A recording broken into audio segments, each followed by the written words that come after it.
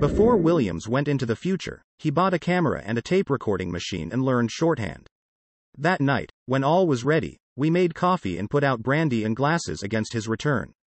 "Goodbye," I said. "Don't stay too long." "I won't," he answered. I watched him carefully and he hardly flickered. He must have made a perfect landing on the very second he had taken off from. He seemed not a day older. We had expected he might spend several years away. "Well?"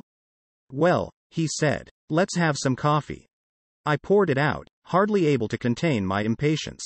As I gave it to him I said again, "Well?" "Well, the thing is, I can't remember."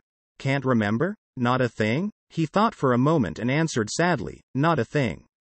"But your notes, the camera, the recording machine." The notebook was empty. The indicator of the camera rested at 1, where we had set it. The tape was not even loaded into the recording machine. "But good heavens," I protested. "Why? How did it happen? Can you remember nothing at all?" "I can remember only one thing." "What was that?" "I was shown everything, and I was given the choice whether I should remember it or not, after I got back." "And you chose not to?